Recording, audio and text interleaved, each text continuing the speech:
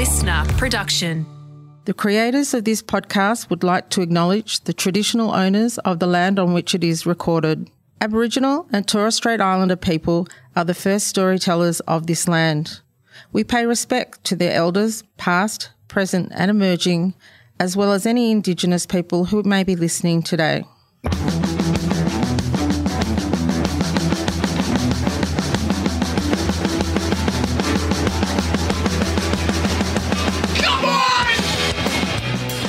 Everyone relax. This is TOFOP. I'm Charlie Clausen. I'm Will Anderson. Hello and thank you for watching, but not watching. Not watching. Not this actually is watching. Even though that's a joke introduction. I like how you waited till the very last minute before you realised it was wrong. I say it regardless of people watching. And that was the joke originally. I can't even remember the exact origins. But I was thinking about it today because I was thinking about when we do our live shows and I'm like, that's probably the first time it's appropriate for Will to say hello and thank you for watching, because the full-length videos only go up on Patreon, so it's a very small audience, but this is probably the best opportunity.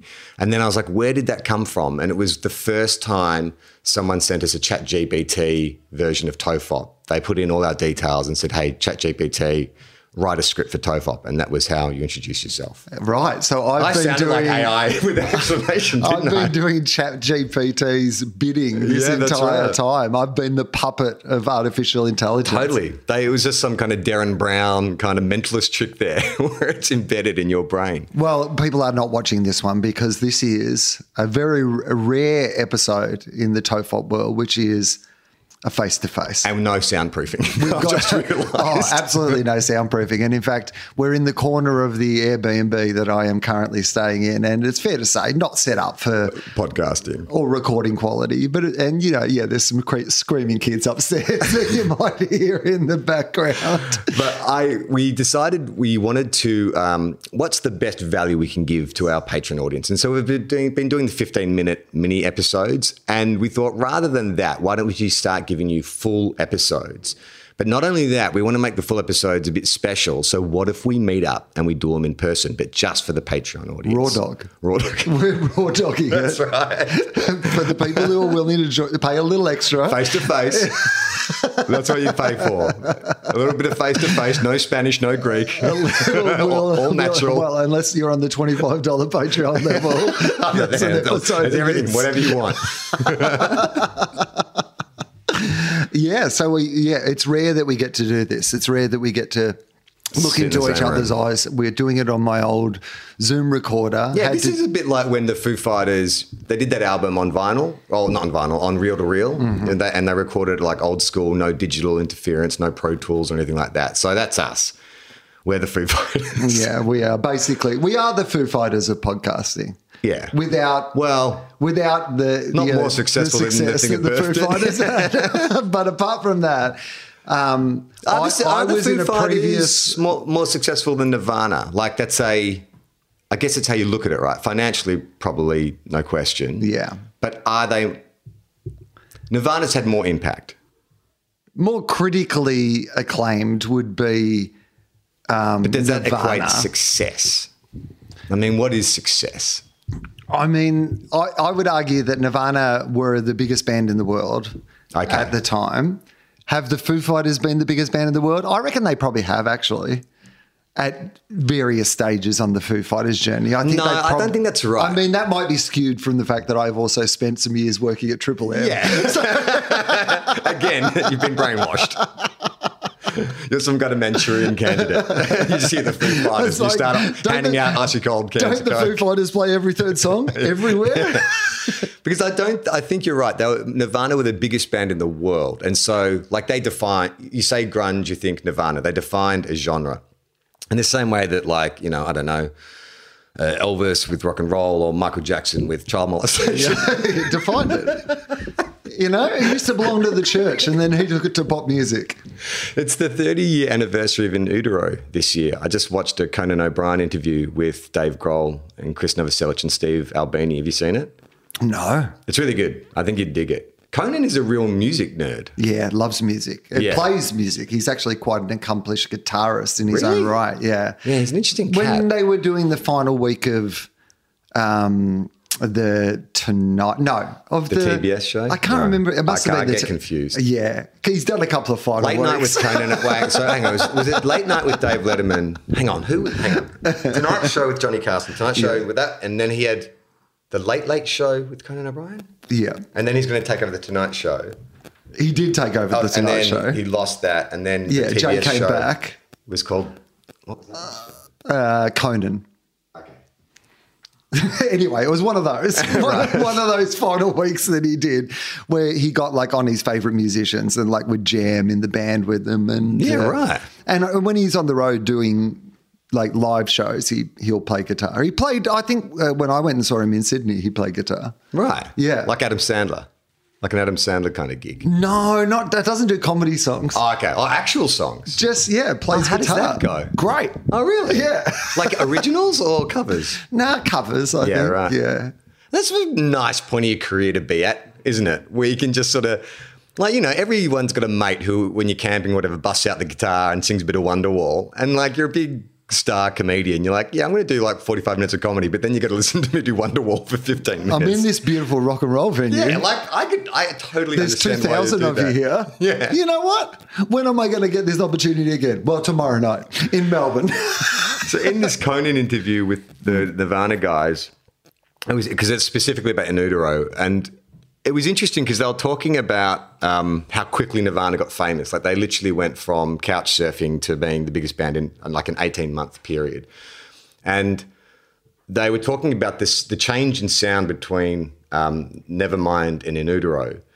And Steve Albini, he was being very diplomatic about it, talking about Butch Vig's production. And he was saying, you know, he's gone, it's weird because like I think Butch Vig's amazing and we grew up in the same bands. We love punk and stuff. And I've listened to all his other albums. But Nevermind was the first album of his that didn't sound like a Butch Vig album. And it didn't sound like a Nirvana album because I'd seen you guys live. But you can understand why it was such a huge hit because it's got this really clean, bold sound. And so with In Utero, they wanted to go back to just being like that distorted, more punky origins that they had.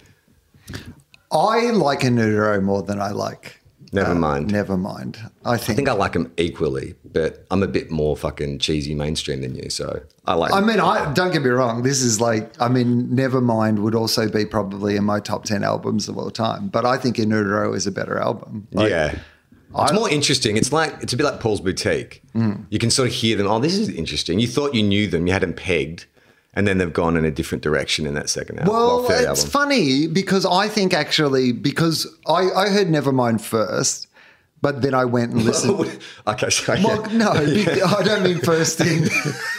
Like you went into the future. Yeah. I said I had one time travel trip, and I decided 93 was where to go back and hear Nevermind first and go, nah. No, because they had Bleach, obviously, which was their album before Nevermind. And that's no Dave Grohl, I believe. But I am not going to tell you that I had heard Bleach before I heard Nevermind. I heard Bleach after Nevermind. I went and found Bleach because I loved Nevermind. And so I felt like In Utero felt like the best of Nevermind and the best of Bleach, like combined into an album. It felt like they didn't completely disavow everything that they had, put onto Nevermind that had made it so successful, but they managed to incorporate that with like some of those elements that perhaps had been Butch Vigged out from the Bleach album. It's interesting because Conan was asking Dave, or both the guys, I guess, but Dave was the one who answered, like, do you ever listen back to Nevermind or In Utero? And Dave's like, not really. Like, if it comes on, he won't turn it off or anything, but he doesn't seek it out. But he was saying that the strange thing is, like, he's never pushed any of his music onto his kids or anything like that, but his daughter, who's maybe 13 or 14, has found Nirvana and just loves it. And he said, I think that's kind of where it exists. Like, and that's probably when I first heard Nirvana, about 13 or 14. It has that kind of punk rebellion. It feels so kind of anarchic and counterculture and stuff. I think it's the perfect music for that sort of teenage age range. But if Nirvana had continued, they couldn't have kept doing that. Otherwise, that'd be the grunge version of In Excess, where it's like, oh, Kick really worked. Let's just keep doing Kick again. It's one of those things that is incredibly, it's just obviously a thought experiment. We could never truly know. But does Kurt Cobain become what Dave Grohl is, this sort of mainstream Foo Fighters, or does he do what, say, Tom York did, or like David Bowie, or like Prince or someone, where it just became about more and more, experimental art? I think the latter. I think he was very skilled at writing sort of poppy, catchy songs and great lyricists, but he was an artist. Like, he strikes me, because it's like John Lennon, all those kind of really creative musicians, they all have multiple artistic interests and is decidedly, what's the word? Like anti-establishment or counterculture. The fact that they had Bobcat Goldthwait open for them on their first big national tour, and they told that story as well about just Kurt and Dave were big Police Academy fans, and they saw him at some radio station. Their paths crossed during an interview, and they sort of bailed him up and were like, "Oh, we love you, man, like Police Academy or whatever." And then a couple months later, they got him on the tour, and that's why there's all those amazing, the crowds would fucking boo the shit out of him. He'd come out in drag. The whole band had come out in drag and stuff, and it was just Kurt delighted in that. And so I just don't. I think he could have gone two ways. He might also be completely alt-right now, like the Joey Ramone or Johnny Ramone, the one that praised George Bush when they got into the Hall of Fame. Yeah, have you listened to "It's Meant to Hurt" by Kurt, the Embrace Your Pain with Cobain podcast, Empire? Well, you could just sort of see him being.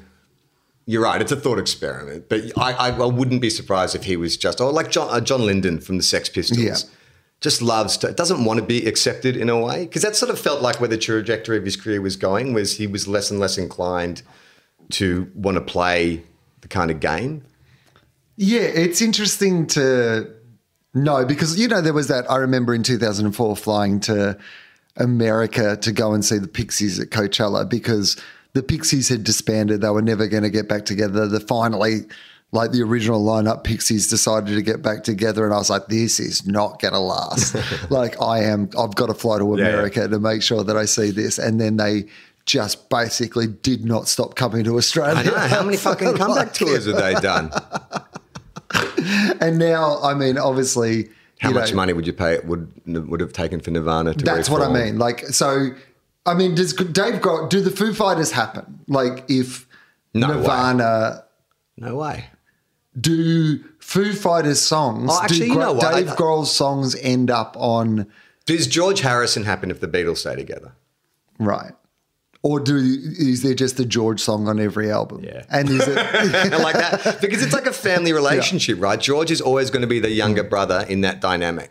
And so it doesn't matter if they went another 15 years and their songwriting waned, they would still have the say because that's just the way it is. They're the older brothers. To be fair to Dave Grohl, there's a couple of absolutely banging Foo Fighter albums, but mostly these days a Foo Fighters album comes out and there's one really good track still. Yeah. And then a lot of other stuff that just kind of generically sounds like the Foo Fighters, right? Yeah. Not bad, but just not.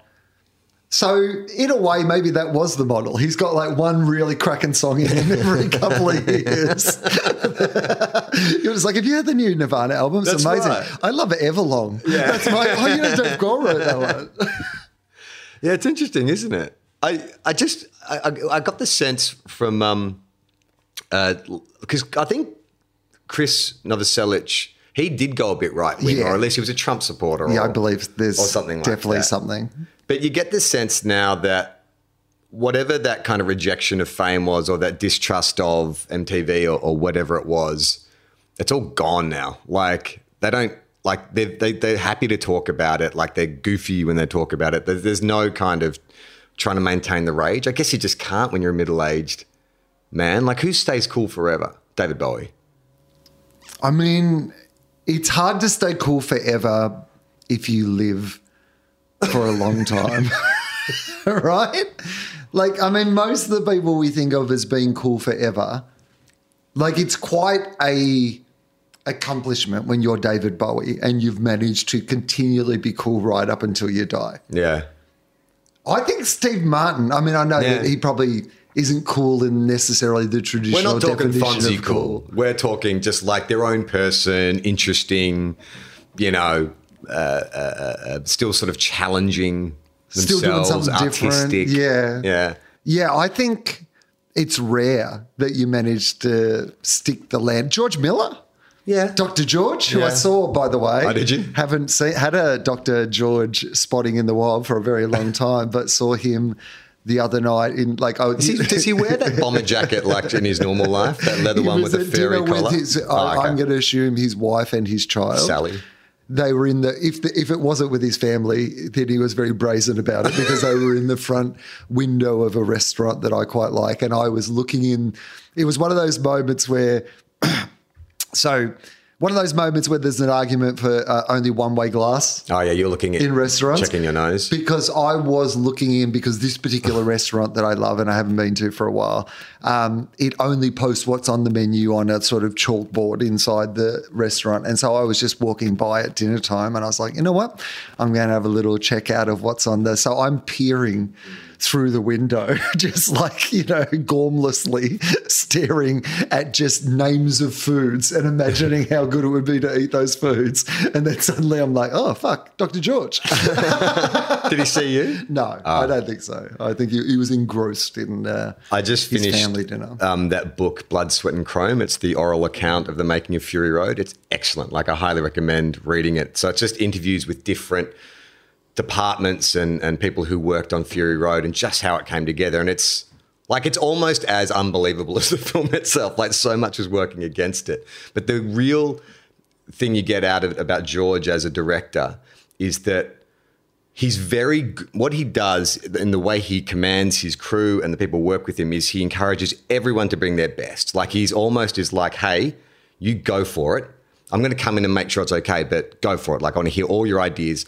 And he does that to his own detriment, because occasionally you've got someone like a Tom Hardy who's got some ideas. I've got a million ideas. Well, the way it was sort of framed, and Tom Hardy's interviewed in the book as well, is that, so the way he shoots coverage when he shoots a scene, he's got it all in his head. It's all storyboarded to shit.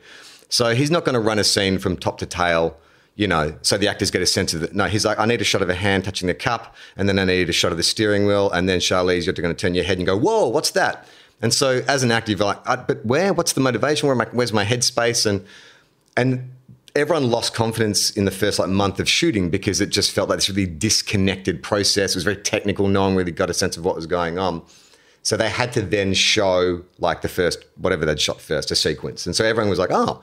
So Charlize Theron was like, okay, once I saw that, I was like, I trust him. I don't know what I'm doing all the time, but he knows what's going on, so I'll just commit. Whereas Tom Hardy was like, I look like a fucking idiot. And so apparently he got very insecure about not having enough dialogue and, you know, is he looking heroic enough or is he just in enough scenes? And I think maybe a bit sort of jealous of the screen time. So George, in his conciliatory manner, said, well, why don't we bring in a screenwriter? Is there a playwright or someone you want to come in and we can maybe workshop some more dialogue? So there's some... He said Aaron Sorkin. Yeah. Some playwright from London who just won a BAFTA. So they flew out. So George would spend like 16 hours in the desert and then have to go to rehearsal with Tom and this writer. And so Tom would just like ad-lib for an hour and the writer would be sort of writing things down. And so you sort of go like, he doesn't have to do that. Like, and probably not a lot of it got in, but just the fact, the generosity of his spirit and he has an understanding that I've got all these creative types here, and the only way this fucking thing comes off is if 500 individuals bring their A game. Because if one small cog is out of place, it could derail the whole thing. And so he's got this kind of confidence to let people do that and the patience to navigate all these different personalities and egos and stuff and still keep control of this fucking entire unwielding beast. It's amazing. I mean, there is another way of looking at that where he's just like, yeah, let him do his bullshit. I'll edit it all out. He's still not going to say anything in this movie. You get your playwright and you improvise for hours, but I'm not using any of your bullshit. There is one moment where I think it's like a camera assistant, because apparently Heath Ledger was very close before he died. They'd had a lot of meetings. He was really keen. George was really keen. And during like a particularly difficult day where Tom Hardy's being difficult, like this camera assistant's like, I saw George just like walking through the desert, just sort of talking to himself. And I went up and I said, is everything okay? And he's just like, oh, I just wish Heath was here. I've heard, now, by the way, I'm not doubting that one is true because that makes complete sense. But I feel like when somebody dies, like a Heath Ledger, he seemed to be just about to commit to about 9 different projects. Yeah. Like, should we start spreading the rumor that he was about to come on board with TOFOP? When did he die, though? Wasn't it like 4 years before he started? We were thinking of starting a podcast together. Yeah. He said there's this new thing called podcasting. What else have you heard him been attached to? It's one of those things that... It's like Indiana Jones or some shit. I can't. Like any big property. Yeah, that's right. I did watch, did I talk about this I can't remember on the regular TOFOP, but this idea of how movies have changed, that I watched this video essay saying that the reason why cinema is dying at the moment is that Hollywood fucked up in like 20 years ago when Lord of the Rings and all these... Oh, yeah, you talked about this. Yeah. And I reckon it's so true. Like the more I sort of think about it and the more stuff I've been watching, I'm like, there aren't really movie stars. There's famous people, right? But like... who's getting you to the cinema? Like, besides Tom Cruise, and even then he has to jump out of an aeroplane. But who's the movie star right now? I mean... like Chris Hemsworth would have been the prime candidate, right? Coming out of Thor, good-looking guy, people like him. And he tried, to do his Oscar films with the car racing one and the Moby Dick one. Is Leonardo DiCaprio a movie star? Yes.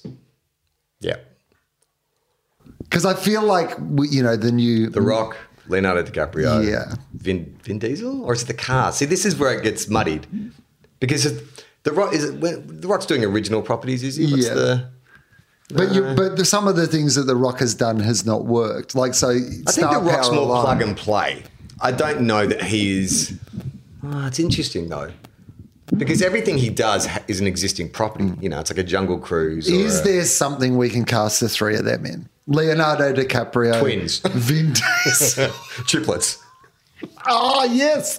That's the long-awaited sequel to Twins where Vin Diesel, The Rock, and Leonardo DiCaprio are triplets. I think that was mooted already with Eddie Murphy. With Eddie Murphy, and Eddie Murphy playing. Yeah. Eddie Murphy playing Danny DeVito, Arnold Schwarzenegger. When we're recording this, it's, I don't know what date it is, but Matthew Perry died. October 29th. That's fucking sad. No. Come on, the ultimate Could he be any deader?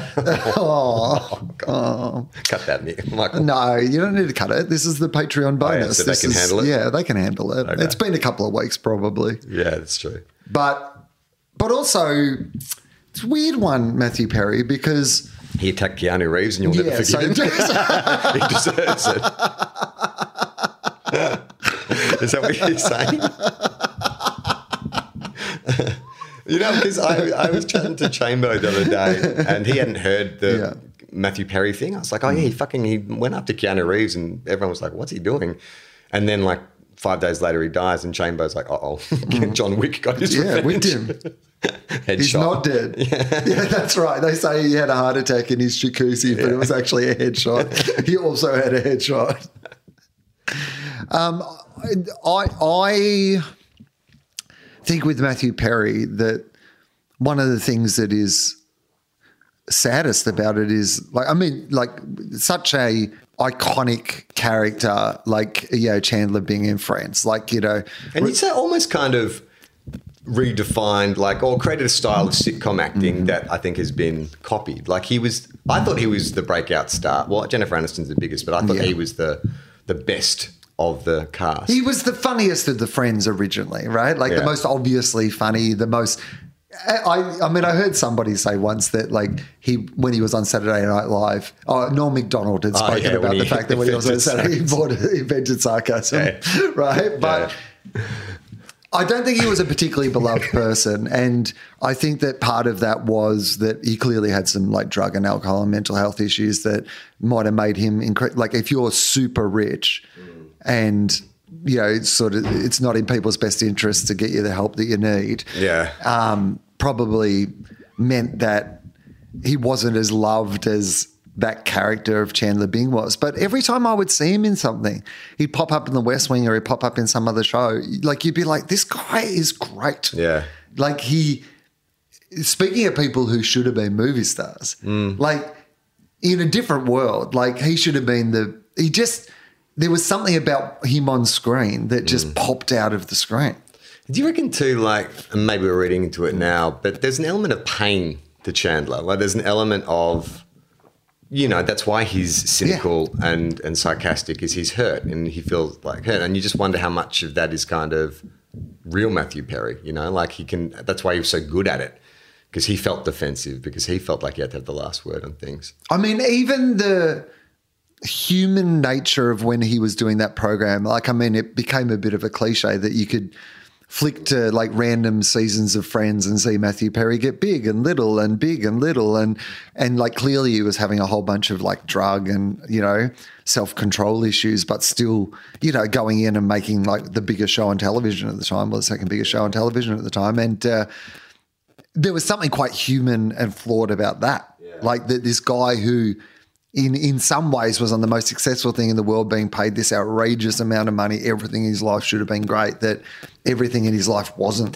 Clearly wasn't great. I mean, I know it's a cliche, but that's the tragedy, or what I guess is if Matthew Perry can't be happy with everything that he's got, you know, like, then what hope do the rest of us have? I always think in those moments like that. Yeah, but it's also one of those things that if you're already like, I think being rich and famous is like COVID, in that, like, whatever it was made up by the government. It doesn't really exist. It's a plot to get us all vaccinated and put microchips in us. Yeah. No, in that it accentuates, like, whatever you were going through already, like, COVID made it like more so, right? Like, you know, it just amplified everything. And I think that fame and money can have a very similar thing, which is that if you are like already a troubled person, it then puts you into a world in which, like, easier access to things that exacerbate your troubles, make things worse for you. People aren't, you know, there's no financial incentive for people to step in necessarily. You know, you get to do a bit more, like, but also you've got all these other things, which is the fame and the being well known. And if you're like someone who's like doing a bunch of drugs or has got bad mental health or whatever, and that idea that you're suddenly on every magazine cover or everybody wants to stop and have their photo with you. And so it just felt like he had quite a tortured, like, I mean, it didn't sound like, I mean, when he wrote that book. Did you read it? I read all the excerpts from it, like, you know, all the bits that sort of got in the media, which were honestly felt like it was 85% of it. Yeah. It's like the Jada Pinkett Smith book. I'm like, I feel like the media's covered all the really good stuff. Or the Britney book. Yeah, right? So, and I guess they would have leaned on the more sensational aspects of it, of course, like when they were doing those excerpts and the stuff that was in the media. But I don't know. Like, I mean, I'm sure that he had like heaps of good times and, you know, love and all those sort of things in his life as well. But it was one of those ones where because I hadn't heard about it, and I was talking to Justin and he said, "Oh, did you see that Matthew Perry died?" And there was just not one bit of me that like was surprised. Oh, no, not surprised. Like, it wasn't one of those, you know, when you hear about someone's death and you just absolutely shocked to your core. Did you see the reunion? No. They did? Yeah, he looked not very well there. It was actually quite shocking. Like, I hadn't seen him because I don't watch The West Wing or anything like that. And I mean, we talk about this a lot on this show because I guess we're dying as well. We're all dying. But like, when someone is mega famous, and if it's for a particular movie or show, they're trapped in amber, right, in our minds. And then we just don't allow them to age gracefully. Like, we just don't. We demand that they stay clear in our memories like that. And I hadn't seen him, and he obviously has been through his health issues, but he'd had looked like some reconstructive work done with his teeth, and he was Botoxed, and he'd obviously, like, his management said, "Hey, you need to go get a tan, get your teeth fixed and whatever." And he just looked bad, but he also wasn't quick like you'd expect him to be. He seemed like apprehensive. And then when he did tell anecdotes, like, someone on YouTube actually took a clip of his every time he spoke, and they removed the audience noise, because, you know, there's like laughter and stuff. And a lot of the stuff he was saying was really sad, like that he doesn't hear from the cast a lot. You know, they all catch up all the time and stuff, and he's not invited and all that kind of stuff. And he was making a joke of it, but it was clearly coming from a place of hurt. And so, yeah, then a couple of years later, to get that news, it's like, oh, yeah, that makes sense. Yeah. I mean, good fun Patreon bonus, this one. Kurt Cobain, he died. Matthew Perry, he died. We're all getting older. Death is inevitable.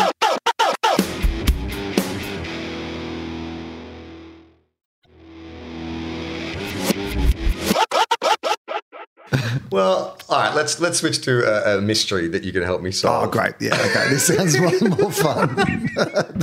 Who killed? No. So I'm in Sydney, obviously, to make this possible. When I arrived at the airport, I went to use the bathroom.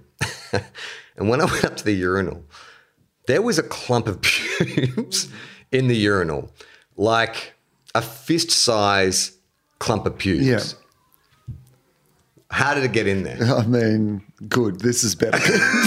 Thank God. Thank God we have got to the pubes in piss. If you sat through the just depressing chat about the nature of celebrity and the inevitability of death. Well, let's solve this mystery so we can all die with no unfinished business. I'm going to give a little plug firstly before we get into this, because I have read in the last couple of days, you've come to the right place. I've read 2 mystery novels. Okay, great. In the last 2 days, and they were both by the same person. You read a novel in a day? Yeah, I've read 2 back to back. Is that like a world record? That's like fast. Yes, I'm going for the Guinness World Record. I cannot read a novel in a day. I think the fastest I've read a novel is maybe a week. Yeah, well, okay. Are you actually reading it, or are you just skimming it? I'm doing MS Readathons. You keep turning up to a primary school. They're like, Mr. Anderson, this is just for the students. I'm dominating. Going up to some 3-year-old. Just like in your face. You get War MS. and peace, motherfucker. I am staying in an Airbnb. C spot run, C will dominate. I have decided one of the things that I was going to do while I was here at night, instead of turning, I don't think the television here probably has the range of apps, and I could set it all up and do all those things, of course. But I like this. It's a bit of discipline. I thought, you know what? It's a good opportunity. I've got a stack of books that I really want to get to. I'm just going to, like, in my downtime, like at night before like bed or whatever. So I've just been doing that thing of like, it's 7:30, 8 o'clock. I'm just going to like go to bed and like read until, I go to sleep, sort of thing. And normally that gets me about 2/3 of the way through a book in that. And that means that then I have to finish it. So the next day, like, I'll go to lunch or whatever and finish the rest of the book, because like you're already invested enough at the 2/3 mark that you. But anyway, these 2 books that I read, the reason I read them both back to back was that they're both by the same author, and like one is sort of a sequel to the other one. So I'd actually bought the second one, not knowing that the first one existed. And then immediately realised as I was reading the second one that there was one beforehand. So then went and bought the first one, therefore, like that I had them both ready to go. So they're by a comedian from Australia. His name's Benjamin Stevenson. He's in a group called the Stevenson Experience with his brother. And he's based out of Canberra. And so he's written these 2 books. One's called Everyone in My Family has killed someone, right? And the other one is called Everyone on This Train is a Suspect. Are they comedy mystery? So the best way I could describe them is that if an Agatha Christie, whodunit, was narrated by Deadpool. Okay. Now, it's not as funny as Deadpool, but it's got that. It's Look at my balls. It's first person. Shout out to Weekly Planet. And very much in the way of going, hey, this is the sort of book this is. Right, and all the murderer has to be. It's a little bit meta. Yeah. And so it's like, because the main character is a person who, this is giving nothing away, is a person who writes how to write mystery novels. Okay, that's real meta. As for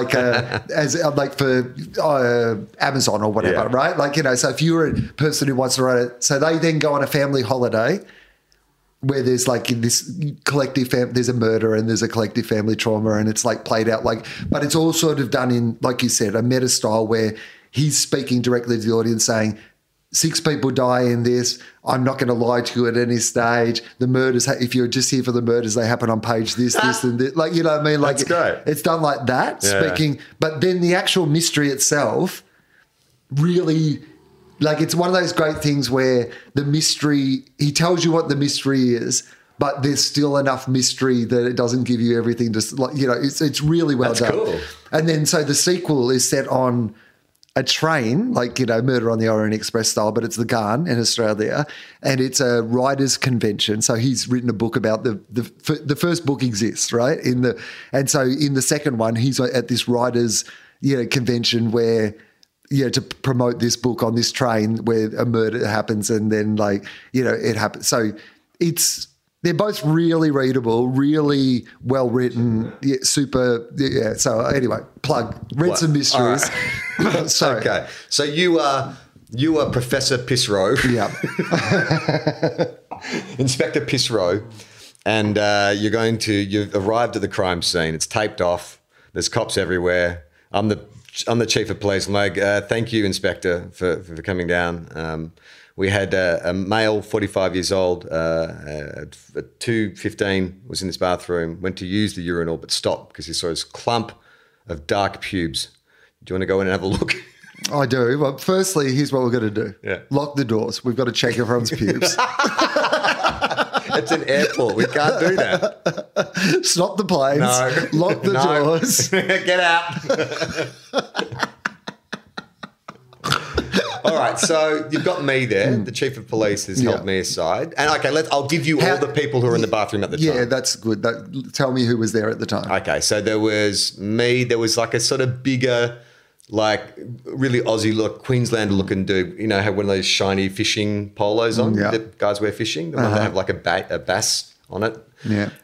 Sort of chubby, red-faced. But he was kind of behind me. There was a younger, more hipster dude with spectacles, washing his hands. He looked like he looked French. I don't know how to explain that. I mean, he's my likely Gross. suspect so far. Fucking disgusting. Body hair everywhere, the French. Well, yeah, he had dark hair. He had a little wispy beard and stuff. And then, I don't know. Maybe he had a full beard previously. And it wasn't pubes. It was like some sort of... No, they looked pubish. And they were clumped together. Yeah, so they were longer than beard hair, and it was clumped. Like, yeah, it literally looked... How big? Describe how... The size of my fist. Fistful of pubes. That's the name of the book. And the little Sergio Leone classic, A Fistful of Pubes. So they were kind of like... I'd say... I mean, they could have been... Oh, maybe it's a Tyler Durden moment. They could have been my pubes. Because they were sort of... There's a little bits of grey in them. So... There wasn't a kid's poob. It wasn't a young guy's pubes. But so much of it. So, because, all right, you go to the bathroom, you pull down your pants to wee. Like, pubes don't just fall out like that many. When my granddad was bald when I was growing up. And one day we were talking about the fact that going bald it's hereditary on your mother's side. And so this is my mother's dad. So he was bald all my life, like, you know, just completely sort of, you know, shiny head, you know, bald. And so like, you know, as you know, I've got like, you know, a full, so as literally the makeup person at work the other day said, your hair's so thick. I was like, I hope you're using a double C there. But I've got quite a good head of hair, but I worried about the fact that I was going to lose all my hair.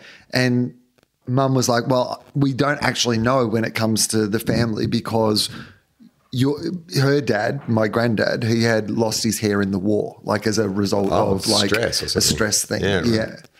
And so like there was some sort of shock or some sort of like, you know, thing, and all his hair fell out. He got really scared and it all flew out. Yeah. So what I'm saying is there a chance that this is what has happened? A guy you scared his pubes off? Yeah. So he's taken it, like, as you said, like, there's like, you know, the guy's taken down his pants. Say it's the French guy, French guy. Yeah. He's got up there on the urinal, ready to go. Is this a trough urinal or these individual single receptacle? Okay. So he's in there, the little French guy. Yeah. Like even this is new for him because the French, they just wee on the street normally. But Do they? yeah, wee. It's a very Oh, right, of course. Now it makes sense. and so they're having a little wee. Yeah. And then the fisherman, the guy in the fishing, the big guy in the fishing, the bass top, comes up behind him and just whispers, "That's a lovely worm. I'd love to use that worm for bait." I don't think that's shocking enough to make your pubes fall out. If like a guy in a bass singlet whispered in your ear that he was going to use your penis as bait, that wouldn't. It would creep me out. But like, I'm thinking you more need to see like the librarian turn into the ghost in Ghostbusters to get like, this could be a shocking what moment. about the guy in the bass, like he's at the urinal next to him and he takes down his pants and instead of a penis, he has a bass. and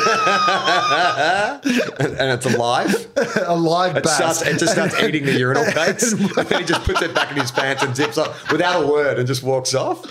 I mean, again, if I saw that, I don't know that I'd be like shocked. I'd be like weirded out. And we would have like 5 episodes of TOFOP to talk about. Well, is there some reason, like, could you have like, I don't know, shaved your balls? Kept them in your undies. Like, this is the thing, right? Like, the more you think about it. Kept them in your undies. So like, say you're in the bathroom, right? Yeah. You've got your undies and your pants on the floor of your bathroom. You've like gone over the toilet or whatever to like shave your balls. Like you're going on a big trip. You may be going to meet someone that you're romantically involved in. So you've decided to exactly right. Get rid of those pubes. So you've decided to do a trim, but what you've accidentally done is instead of them like all dropping into the toilet, like some have like clung to the other hair. You've not noticed that until like you put on your pants and they've come out. They've fallen out. What about this? Let's hypothetically say it's a dude, and I think probably. No, it was in the men's that's toilet. Not the hypothetical bit. It was at the scenario of the men's toilet. So I reckon we can. The scenario is going to be hypothetical, not that specific detail. So it's a dude who has met someone, a guy or girl, on a dating app or something like that, or maybe they've just met somewhere, and like it's the person of their dreams, and they say, "Hey, I'm going to be in Sydney, but I'm only going to be there for a few hours. Come meet me at my hotel." And he's like, "Fuck yeah, okay." And he's in such a rush that he jumps on the plane. And as he's flying to Sydney, he's like, "Oh fuck, like I haven't trimmed my fucking bush in ages. Like I love this person. Like this is going to be real romantic. I want to, I've got my clippers, but I'm not going to have time. I can't shave when I get there." So he goes into he's got his toiletries in his hand luggage. He goes into the toilet, goes into the cubicle. But why wouldn't you just flush it? Why wouldn't you? He's shaving on the plane. But then you flush them down the plane toilet. That's actually where you would have done. I know, but you can't be bzzz, so you got a vibrator in there. Well, they probably don't let you take your clippers onto the plane anyway, do they? Like, I don't know. Electric clippers, they could be used as a terrorist weapon, couldn't they? To what? Give someone a real closer than close shave? I mean, it would hurt your nuts. Like, turn this plane around, I'm going to pinch your scrot in my clippers. Like, I would probably listen to what the terrorist had to say. I don't want my balls clipped by some terrorist. See, okay, here's not a funny potential reason. Chemotherapy. I mean, it would be weird that they would all just fall out at a clump in the airport, though, if you were like, I don't know how it just happens. Yeah. So like, while you're washing and stuff. So it is theoretically possible that someone who's going through chemo went to wee and in the process of pulling their pants down or getting their dick out or whatever, they pulled out a clump of pubes. Yeah. That's possible. It's like another downer. I've managed to drop back to death. Real fun chat back to probably because someone's got cancer. But they beat the cancer, so it's a happy ending for now. Yes. Oh my God. But we'll all die eventually. Let's just remember that. That light at the end of the tunnel is coming for all of us.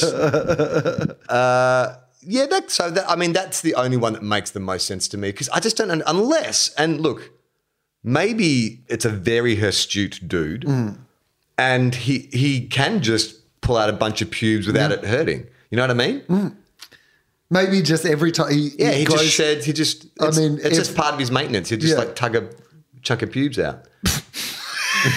Is that seem less likely than anything else? I don't know. Because it's a weird thing too. It's, you know, like if it's not a trough, a urinal trough, for those who have never seen or used one, it's not a big drain. No. Like it's not like a shower drain even. Like it's a little filtered drain, and so the pubes don't wash. Like it's a weird decision to dispose of your pubes in a urinal because it's got nowhere to go. It's just a big fistful of pubes. Like you would have, if you had to dispose of them, you'd put it in the dunny. Yes. Like you would like wrap it in toilet paper or use toilet paper to make sure that it's all We've got two mysteries flushed. here. One, why the pubes out? And Yeah. two, this I feel like Tommy Lee Jones in The Fugitive. Our pubes have a 12-hour head start. Why did the pubes come out and why are they in the urine? And they're all definitely the same pubes. Yeah. There's just What do you mean? Why are you asking that? Well, I mean, I'm just The pube fairy's been going around stealing. No, I just mean that maybe like a fatberg in the ocean, that like pubes attract other pubes. A what? A fatberg. What's a fatberg? Oh, is that like a junk island? Yeah, like a junk island. Where did you get fatberg from? I've never heard that term before. Because like basically all the oils and fats form into these right. like So ice. it's not the rubbish. No, but it's a similar right, concept. It's waste that forms into there's fat islands. Greece islands. Fatbergs. Greece. Is Greece a fat island? Ironically, no. What about Turkey? Oh yeah, it's made of a real turkey. All right, so you think it's a cumulative? That is something I haven't considered. That to me actually like sounds, a tumbleweed. You sound like a fucking one of those fucking know-it-all skeptics. Like they get in like, what's his face? Who's that author that everyone loves? Christopher Hitchens. So you just come in with a really logical solution, and it's the least exciting, but probably the most credible. I think that airplane toilets, like airport toilets, are cleaned pretty regularly. Yep. So it wasn't a dirty toilet apart from the giant clump of pubes. So that to me says that it's like one person's pubes. I would suspect. You're right, because it would take the amount of pubes it would have taken weeks, if not months. Yeah. I mean, think about your shower and you don't even build that much up over. Okay, so what are the possible reasons? So chemotherapy, yep. Or some sort of medical condition by which your hair falls out, right? Yeah, Jada Pinkett Smith was visiting Australia.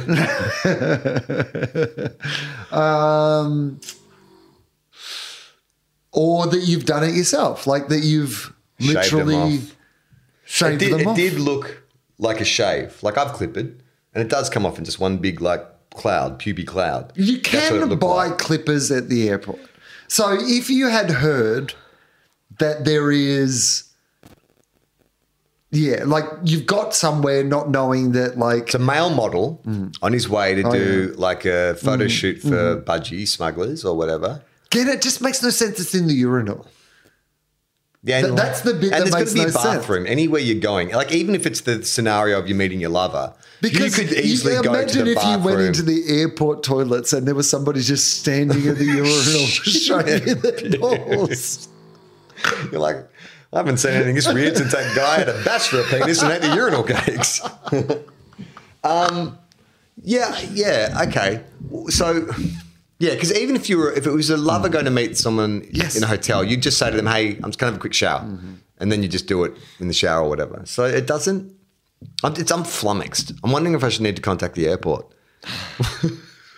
What do I say? I mean, they can't have cameras in there. No, but they'd have cameras coming in and out. You could identify other people if you were the first person then who we saw. start profiling. Anyone with dark hair. It's already a bad start. People who have dark anything are already up against it. Well, let's not start scanning CCTV footage. I mean, is there any other reason that you would have? I still think the accidental, like you've got pubes in your underpants that you did not know were there. You've gone to have a wee. You've noticed that there's something a bit weird in your underpants.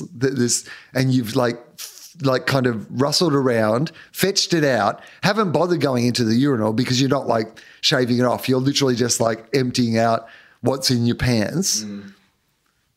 I think it's too much. I mean, there's no way you would comfortably be walking around with that much pubes in your undies. Well, in that case, there must be your pubes have fallen out. Like if you're at 70, some stage maybe there was like on the flight. We're talking about a shock. Maybe there was turbulence. Scared the pubes off me, right? Yeah, I mean that is. But again, wipe it in the urinal. Because you didn't notice that your pubes had fallen out. Because they just tumbled out, and you're not going to go fishing your pubes out of there. Well, no. Yeah, but yes, right. So you're on the plane, full pubes. Yeah, there's like turbulence. Yeah, plane drops out of nowhere. Everyone thinks they're going to die. You're panicking on every other level. You're not checking if your pubes are still in. Right? And I imagine the sensation of your pubes in your underpants versus your pubes attached to your testicles would feel pretty similar because they're still against the skin, right? Hey, Siri. Okay. Can hair spontaneously fall out? Surprising reasons your hair is falling out. What causes sudden hair loss? Yeah. There we go. All right. Could you put can pubes suddenly fall out? Because it's pubic hair. Hey Siri, can pubic hair suddenly fall out? Pubic hair loss causes, other symptoms, treatments. Here we go. Doesn't say suddenly though. We'll say, okay. What to know about pubic hair loss? Yeah. Pubic hair loss may be due to excessive hair removal, underlying conditions like alopecia, hormonal changes, and cancer treatments. Okay. Pubic hair loss is not harmful, Okay. Causes. These are the following potential causes. Excessive hair removal. Frequent removing of hair might permanently damage the follicles. Mm-hmm. Hair removal methods could lead to general pubic hair loss, include waxing, shaving, electrolysis. As a result, a person who excessively removes hair from the pubic region may experience reduced or delayed growth. That's the opposite, though. Yeah, no, we're talking. Back. We want to know if you've got a full bush and it suddenly falls out. Hormonal changes. Yeah. Hormonal changes. Hormones are chemical messengers that control many. All right, fucking nerd. We don't know what hormones are. During puberty, the increase in hormones called androgens trigger. Hey, is that your cousin, Will Androgen? Androgens trigger the growth of pubic hair. As a person ages, their body begins to produce fewer androgens, and this results in pubic hair loss. That doesn't feel like a sudden... No. Okay, frontal fibrosing alopecia. Alopecia is a blanket term for conditions that cause hair loss. A type of alopecia called frontal fibrosing alopecia can affect hair parts of various on the body. Scientists do not yet know the cause of alopecia. However, some have suggested that it may be due to the immune system mistakenly attacking hair follicles. Okay. So that could be it.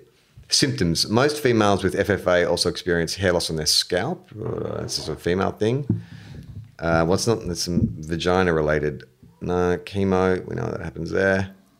Radiation therapy, same thing as chemo. Okay, yeah, that's it.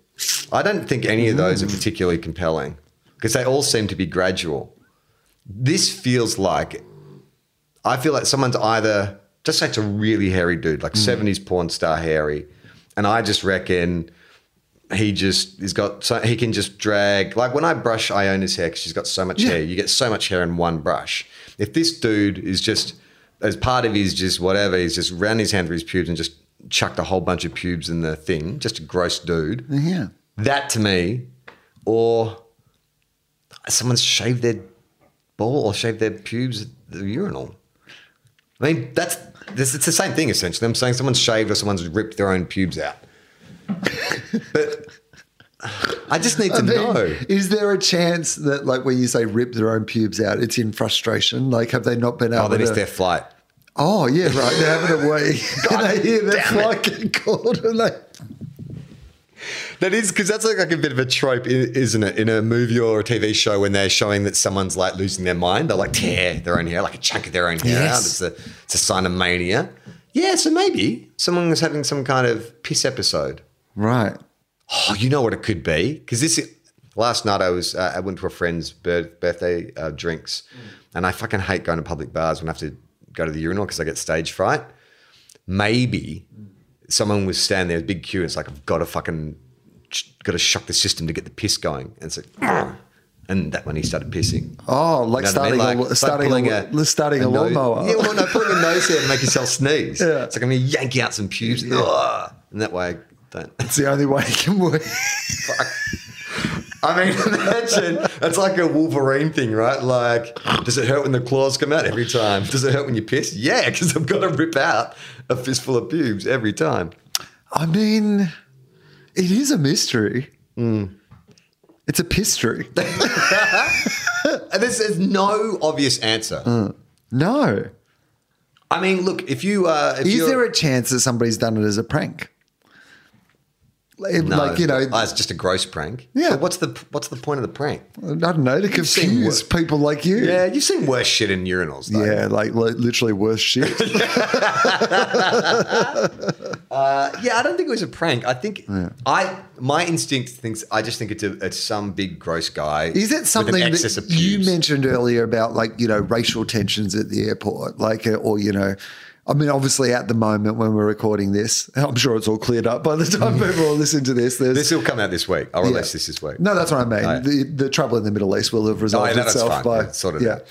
But everyone just knock it off. Is there a chance that somebody was culturally identified by their body hair in some way and has felt like it was prudent to remove it before a flight? Like they had a, you know, culturally specific facial hair. Sorry, you mean head hair? Yeah, head hair or beard or something that like has a pube-like quality but isn't pubes. I mean, yes. I mean, that is potentially like, yeah. I was hanging out with one of my mates last night he's Greek and he's got very curly beard hair. And so, yeah, I imagine if he was like, yeah, I just want to trim it down. But again, why throw it in the urinal? There's like a bin at the sink. Like if you wanted to have a shave at the sink. You would shave at the sink. Yeah. Or in a... Yeah, why are you shaving? Then you're shaving at the sink and then carrying it from at the urinal. It doesn't make any sense. Feels like a protest. Yeah, it does. Fucking hell, man. Like if people listening have any ideas, just you can put it in the comments. We'll put it into the chat. I'd love to know what you guys think, what your theories are. Yes, what are your theories? I would like to know. This is a great way to get engagement. Like this is what the Generation Z do, Will, on YouTube. Let us know what you think in the comments. That's what I've noticed. All right, that'll do for this bonus episode. Thank you again for supporting us through thick and thin. We love you guys. We're gonna make this a regular thing, hopefully. And I think next episode we're going to finally clear out the Patreon. Okay, great. So we can start fresh.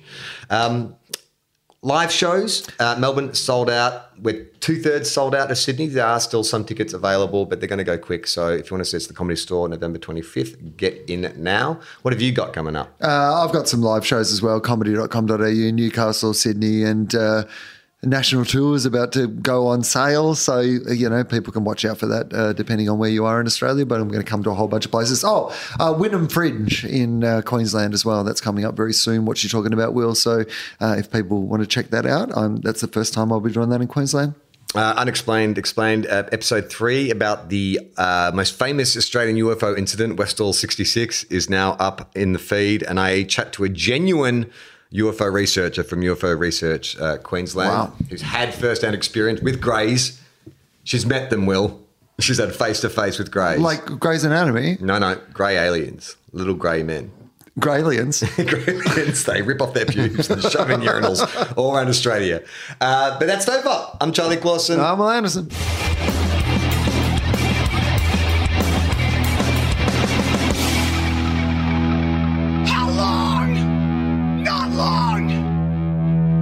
Everyone relax. Fucking stupid.